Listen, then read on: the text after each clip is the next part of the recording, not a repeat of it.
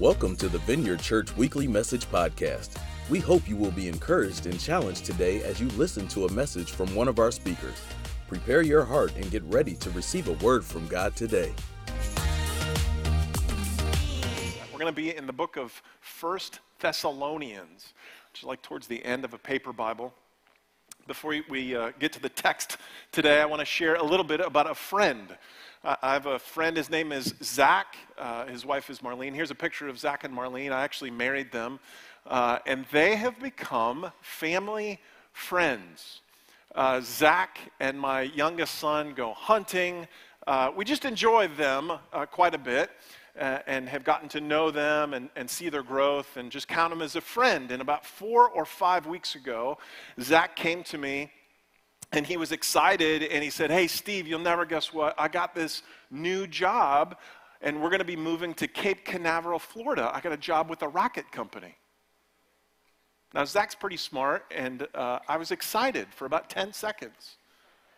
I was like, that's awesome. And then after 10 seconds, internally I thought, but you're my friend and you're moving, and that's not awesome. Have you ever had a friend transition? Just raise your hand.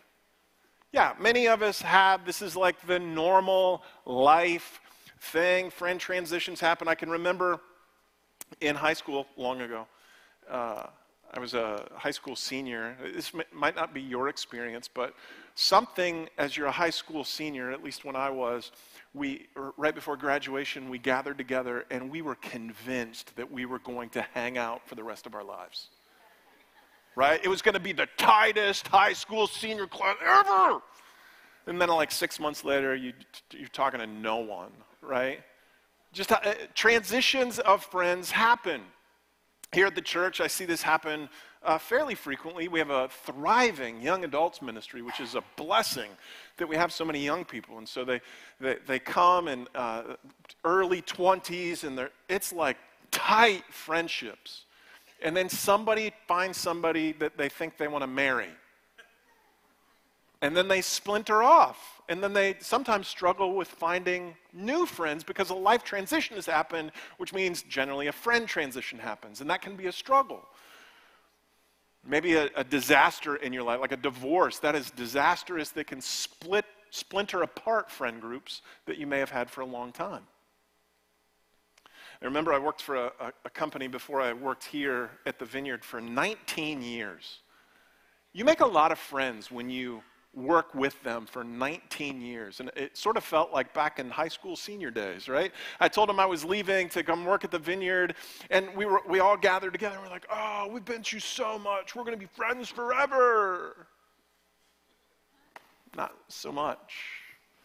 Now, maybe you've figured this whole friend thing out, but what I'm starting to become more aware of is lasting friendships can be challenging to keep or find. We have a men's group, a men's program here at the Vineyard. We call it Better Man. And over the last several weeks, we've gotten about 60 guys together. And about 3 weeks ago, we talked about friends. How do we keep friends? How do we keep godly friends? How do we navigate lasting friendships? And many of the guys were honest to raise their hand to say that it's hard. Like many of them did not have people that they could identify as friends. If you look at online, you can actually find a number of statistics. There's a survey done in 2021 that says the percentage of people who say they don't have a single close friend has quadrupled in 30 years. Looking further, the British Psychological Society in 2021 says friendship is the single most important thing affecting our psychological health and well-being. Look at this. As well as our physical health and well-being. Isn't that interesting? Like, I got the psychological part, but what about the physical health and well-being side? Well, if you dig further, this is what one of the physicians says. We don't tend to think about it this way, but loneliness is as toxic for our bodies, and researchers have found that it's actually as toxic as smoking 15 cigarettes a day. If you smoke 15 cigarettes a day, that's bad for you, just heads up. but they equate that same health detriment to not having lasting friends. Friends are important. Scripture in the Bible would tell us that friends are important. We see Jesus asking disciples to follow him, just a group of guys. They spend about 3 years with Jesus. Arguably, they are and have become close friends who stay in contact for quite some time. We look in other places in the Bible and it says this. Galatians 6:2 is a good example. It says, carry each other's burdens, and in this way you will fulfill the law of Christ. That's what friends do. Lasting friends carry one another's burdens. Life is hard. It's just good to have friends to help you out at those times. Proverbs 18:24, one who has an unreliable friend soon comes to ruin, but there's a friend who sticks closer than a brother. The reality is sometimes when we develop really great friends that last, those friends stick closer than our family does. So we get it, right? Friends are important. And as I was thinking about this, I actually have a lot of friends. On Facebook, I have 4,400 friends. Right? And actually, I'm just going to do this. I'm going to pull up Facebook. You can actually do this, just a couple of clicks, right? Oh, look. Benny, I just friended him. I have another friend. I don't know these people. Tiffany. We're now friends. I could do this all day long. Maria, friends. Greg, friends.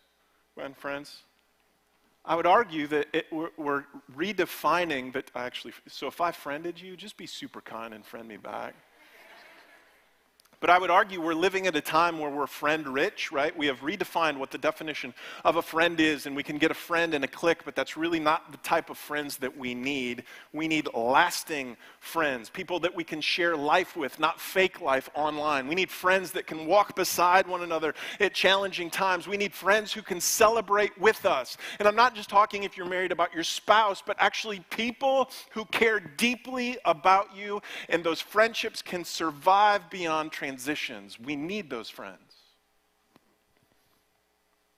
So I'm asking myself this question. I want to ask that you ponder this. How am I doing at finding and keeping lasting friendships?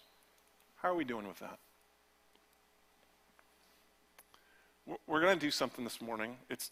I call it a fist to five. It's a way to sort of quickly evaluate how you're doing.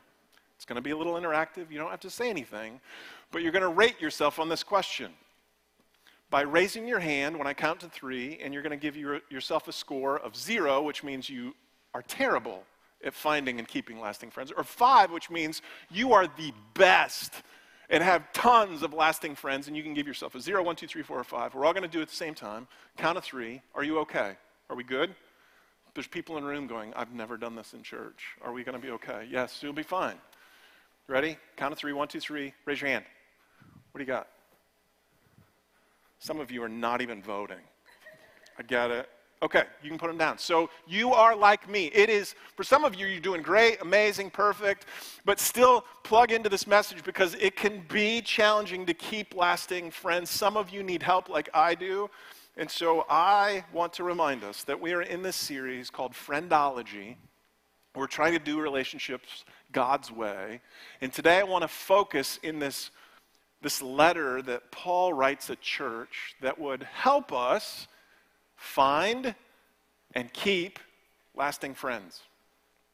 Now I want to give you a little context so you know that I'm not using these verses out of context from Scripture. There's a guy who's started a church in a relationally challenging city called Thessalonica. Paul started this church, planted it. And he's starting to hear that they're struggling a little bit, struggling especially with relationships. And he writes them actually a couple of letters. We're going to read it from the first. And at the end of his first letter, you get this sense that he really wants them to relationally connect. And so he writes this, 1 Thessalonians 5:11. Therefore, encourage one another and build each other up, just as, in fact, you are doing. Now we ask you, brothers and sisters, to acknowledge those who work hard among you, who care for you in the Lord, and who admonish you. Hold them in the highest regard, in love, because of their work. Live in peace with each other. And we urge you, brothers and sisters, warn those who are idle and disruptive. Encourage the disheartened. Help the weak. Be patient with everyone. Make sure that nobody pays back wrong for wrong, but always strive to do what is good for each other and for everyone else. Those 5 verses seem sort of easy to pick apart what we could use to encourage one another, but I really want to go a little deeper than the surface. So before we do that, and we explore the things that I'm learning, let's pray. Will you pray with me? So Father, we really, many of us in the room have realized or are starting to realize at the beginning of this message that we need lasting friends. Some of us are struggling with that. And so I pray during this message, God, that you would open our hearts, our eyes, and our minds. And Holy Spirit, I ask you to speak and move, and we'll do our best to follow you. I pray in Jesus' name. Amen. Amen. On the back of your program, a couple of things to write down. Here's what I see in this text, in this letter from Paul. Lasting friendships are built on exceptional encouragement. Exceptional encouragement. I just killed a fly. Sorry, tangent. Exceptional encouragement. This seems really obvious because if we look at the text says this. Paul's writing, he says, therefore, encourage one another. Encourage one another. Now, to give you a little more context of what Paul is doing here, we can actually read about the church that he planted. It's in the book of Acts, but what happens is Paul spends about 4 weeks in the town of Thessalonica, and he goes to the synagogue, which is like the church, the Jewish church there, and he argues regularly for people to follow Jesus. And he's seeing no fruit. People are arguing with him. It's challenging. And after about 3 or 4 weeks, he just gives up arguing in the synagogue, goes to the house next door, and the house next door is filled with a couple people, and they actually start to believe in Jesus. And it's encouraging, but it's this little just pile of people in the middle of this city that's relationally challenging. And so you've got this church plant that Paul's writing back in this challenging city, and he says, encourage one another. And when I thought of that, I was like, oh, I start to see this, and what has encouragement looked like in my life. And I made this sort of distinction, this thought, because the first thing that came to my mind was when I worked at a hospital, before I worked here, we had a whole bunch of staff, and we wanted to encourage one another. We were in a season where we needed more encouragement, and so we started this thing called Above and Beyond cards. I'm not sure that they do this. This was a number of years ago. They probably don't do this anymore. But here's what it was. That there were these little cards. It was like a quarter of a piece of paper. On the front of it, it said Above and Beyond, and on the back of it, you were supposed to write this kind note and send it to another staff member when you saw them doing something amazing. And so we implemented this, and for the first 3 or 4 weeks, it was nice, right? You'd get these notes, and after you got I forget what it was, 10 of them, you could turn them in for a coffee or a trinket, I forget what it was. But you would get these notes, and they were thought through, and it was great. But after about a month, what I noticed is people would send notes that said, way to go. Way to go for what? Oh, great job. And what I realized was, that's kind, but I'm not sure it's encouragement. It's not exactly what we were hoping for.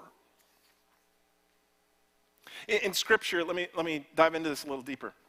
Paul's writing the church, Thessalonica, and he says, encourage everyone. And if you dig into the context of that word encourage and the way he used it, the definition is this: to urge strongly, to appeal to urge, to exhort.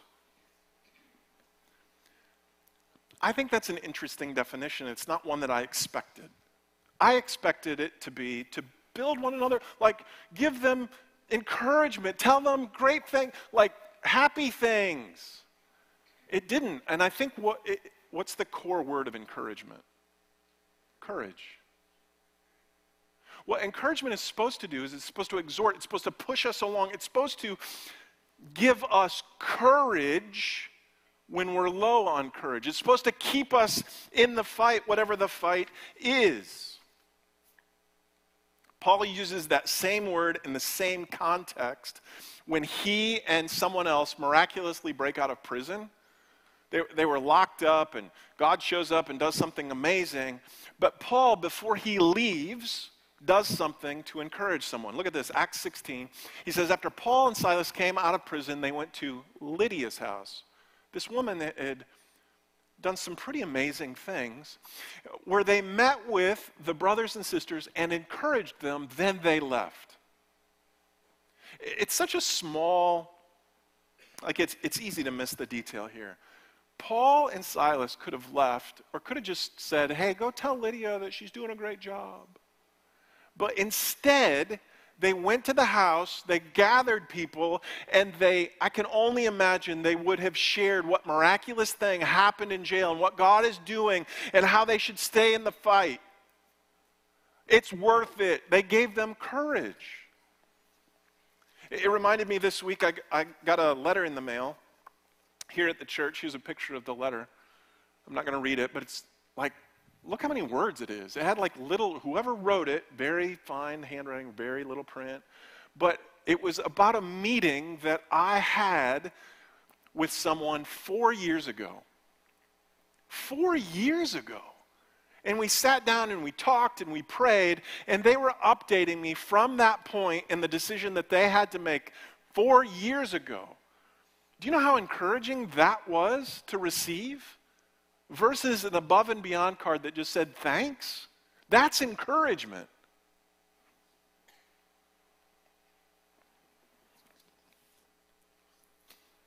When I think of encouragement, I want to give us three practical things you can write down when we're trying. Because encouragement, if we become exceptional encouragers, we will help our relationships.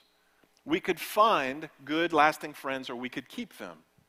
And so when I'm thinking about this, when I think about that letter, when I think about the letter that Paul writes all the churches, you could read this, I see some things that are happening. Here's what I see. Exceptional encouragement means you see me, you can fill us in, you see me in my situation. You see me in my situation. There's empathy there. You know what's going on. You actually physically see it. Paul, when he went to Lydia's house, he went to the house. He saw her. It wasn't a drive-by. Next thing I see is you say what I'm doing right. You want to be an exceptional encourager? Tell people what they're doing right. We live at a time that is really easy to criticize.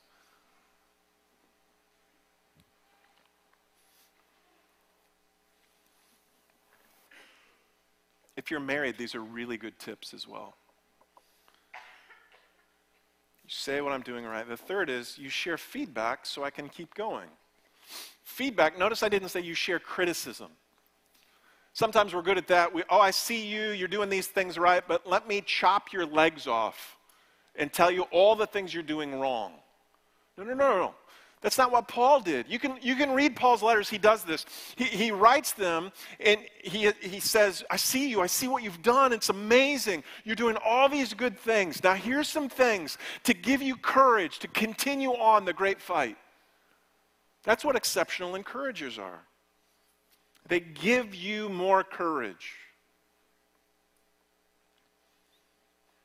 The outcome is this. If you look at 1 Thessalonians 5:11, encourage one another and build each other up. You become an exceptional encourager, you will build those around you up, and the world so needs that.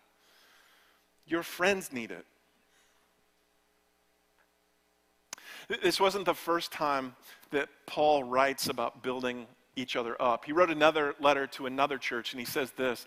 He says, don't let any unwholesome talk come out of your mouth. Stop. I don't want to go on. Do you realize that your words have power? And when you let words fly out of your mouth, you are actually trying to destroy the very thing that God built up. Our words have power. And so Paul's writing the church in Ephesus, and he's telling them, don't let any unwholesome talk come out of your mouths, but only what is helpful in building others up according to their needs, that it may benefit those who listen.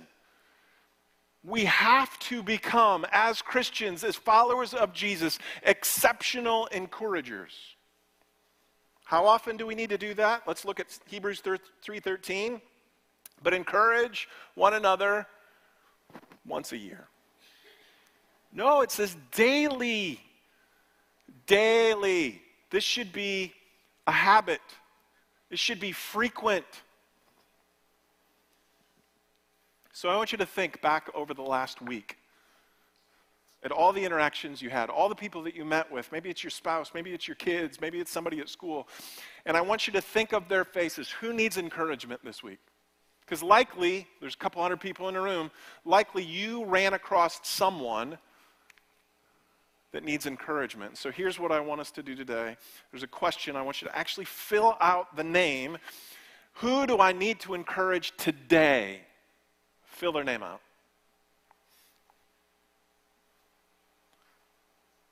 It's like interactive. You can do that now. Notice I said today, not this week, today. Because we're supposed to be doing this daily. So some of you after service, my prayer is going to be that you text that person, you call that person, you talk to them and encourage them. That's how we develop or find lasting friends. Lasting friendships are built on exceptional encouragement. Before I move to the second point, during worship, I was over here, I sat down, and I prayed because I realized that there are some people in the room, when I talk about encouragement, you have not been encouraged. No one has encouraged you. And so I sat down in the corner, and I asked, as I was praying, I just said, Lord, can you give me some specifics? Who in the room needs encouragement? I'm not going to call your name out. I'm not going to ask you to stand, but I'm going to pray because I think I heard maybe a few. And so I'm just going to pray for you. And you'll know if it's for you. So let's pray. So God, I pray for those in the room. What came to mind is someone, or there are people in the room, you have been fighting for your marriage, and you have not received encouragement or anything in reciprocal. Like you have just been fighting and fighting and fighting, and you feel alone, and you are discouraged. So in the name of Jesus, I pray encouragement back into your life. God has seen every time that you have cried, that you have worked, that you have done everything that you could think of, and God has seen that, and he honors that. And so God, would you give them courage? And then as I was praying, I wrote down, no one realizes, this is for a different group of people, no one realizes the work you have been doing. You have been cooking, changing diapers, and then the next one, this could be a different group of people. Your office environment, your work environment is toxic. And you're not in an environment that would build you up. And so I pray in the name of Jesus that flips. That you realize that God is with you and that God is trying to encourage you. And so I pray that your eyes shift from man's encouragement to God's. Sometimes we're focused on, why didn't that person give me an above and beyond card? A kiss, a handshake, a thank you. And so I pray we become people that look to God for encouragement. In Jesus' name, amen. Amen. I'm going to move to the second thing. To find lasting friendships or to build on it is this: eliminating scorekeeping. Eliminating scorekeeping. We can become exceptional encouragers, but still keep score. In the text this morning, verse 15, says this: make sure that nobody pays back wrong for wrong. Any scorekeepers in the room? Nobody. Okay, hang with me. Here's what scorekeeping is. This last week, my wife on Wednesday, got a call, and somebody needed something. It was sort of late at night, and so my wife was like, yep, I'll go. And she took my car. Now, she doesn't drive my car very often. That's fine. She can take my car whenever because she's amazing. And she takes my car, runs the errand, comes back. It's later at night. And she very kindly, as she walked in, she said, Steve, when you get up in the morning, you might need some gas. Seriously, super helpful. Thank you. And so I got up the next morning, had a bunch to do, got in my car, and my gas light was on, which is fine. And my car doesn't, do you have those distance to empty things? My car doesn't, it's not very intuitive on how to tell how many miles I have left. And so I don't blame my wife for this, but you got to know what you're doing. So I went to find out how many miles I had left, and this is sort of what I saw.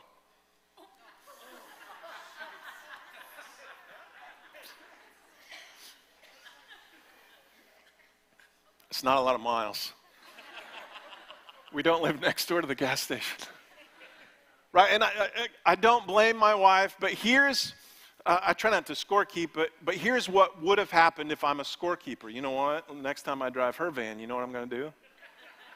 I'm going to drive that thing empty. If it's on empty, I'm going to go around the block one time.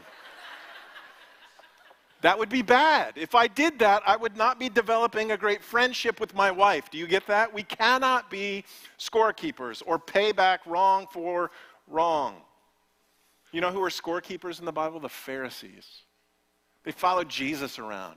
The very person that they had been praying for to come. He was right there. He was preaching, doing great miracles. He was doing amazing things. Yet they were following and going, you know what? He's preaching on the Sabbath. I don't like that. He's pulling grain. Don't like that. He's saying stuff we don't like. And they kept keeping score, and arguably they missed the greatest point of all time. They should have been his friend. So you can write this down. Scorekeeping finds winners and losers instead of developing friends. Scorekeepers finds winners and losers. That's not what friends do. And I would argue that keeping score in relationships is the quick path to relational misery. It's a constant reminder of the negative aspects of a relationship and how you're going to pay the person back. It tears down the very fabric of friendship that God has put in place. And who am I to keep score? Jesus Christ does not keep score with me. Who are we to keep score with other people? And the best thing to do is eliminate scorekeeping by living a life of forgiveness and repentance. If you want to know anything about that, listen to last week's message. She gets it. Pastor Mark preached a great message last week about that. Paul goes on in our text today. Not only don't keep score, but he says this, but always strive, always. Everybody say always. Always strive to do what is good for each other, for everyone else. Always. Whoa, that's tough. Just being honest, there are annoying people in the world. Does anybody know anybody that's annoying? Anybody come with anybody that's annoying? You're not supposed to put your hands up. You're keeping score. All joking aside, Paul's writing in the church in an environment that is struggling. And he writes this, he says, we urge you, brothers and sisters, look at this. And he sort of lists the things that are easy to keep score on. And he says, don't keep score. Warn those who are idle and disruptive. Encourage the disheartened. Help the weak. Be patient with everyone, even the annoying people. Do you know why? Because we live in a small world. In this community, we've got, 150,000 people. Sounds like a whole bunch, but it is not. You live in this community long enough, you're going to bump into people again and again. I'll give you an example. 2 weeks ago, my wife and I went to a conference in Columbus, Ohio. It was not a vineyard conference, but we just got out of town, went to this conference. And so I went to a breakout in the Midwest region. A whole bunch of people there. Midwest region breaks out. It's like 5 states. And so we're up and a whole bunch of people around me. First thing we're supposed to do is introduce ourselves to the person beside us. Well, the person beside me is a nun, which is fine. so I start at, hi, I'm Steve, hi, and she goes, yeah, I'm a nun from the Sisters of St. Francis. We have a convent, right? And so I'm asking her, don't we have a convent in Mishawaka? She's like, oh, that's my boat. That's where I started. I'm in Fort Wayne. And within 1 minute, we realized that we have mutual friends that come to the Vineyard Church. In Columbus, Ohio, the world is small. Which means that person that cut you off on the way to church this morning, what if they're the friend that you'll find in 2 years? Or the person that annoys you at work, you absolutely cannot stand them. What if something in your life or their life brings you both together and they're the lasting friend that you're supposed to have? Or what if your neighbor, oh, not that guy, right? What if your neighbor is the one that God has designed to be one of your best lasting friends? You want to make and keep friends? Strive to do good for everyone. It's a lot better than keeping score. Lasting friendships are built on exceptional encouragement and eliminating scorekeeping. Why don't you stand? We're going to move into a time of prayer. Thanks for listening to the Vineyard Church Weekly Message Podcast. We pray you were impacted by this message. God bless, and see you next time.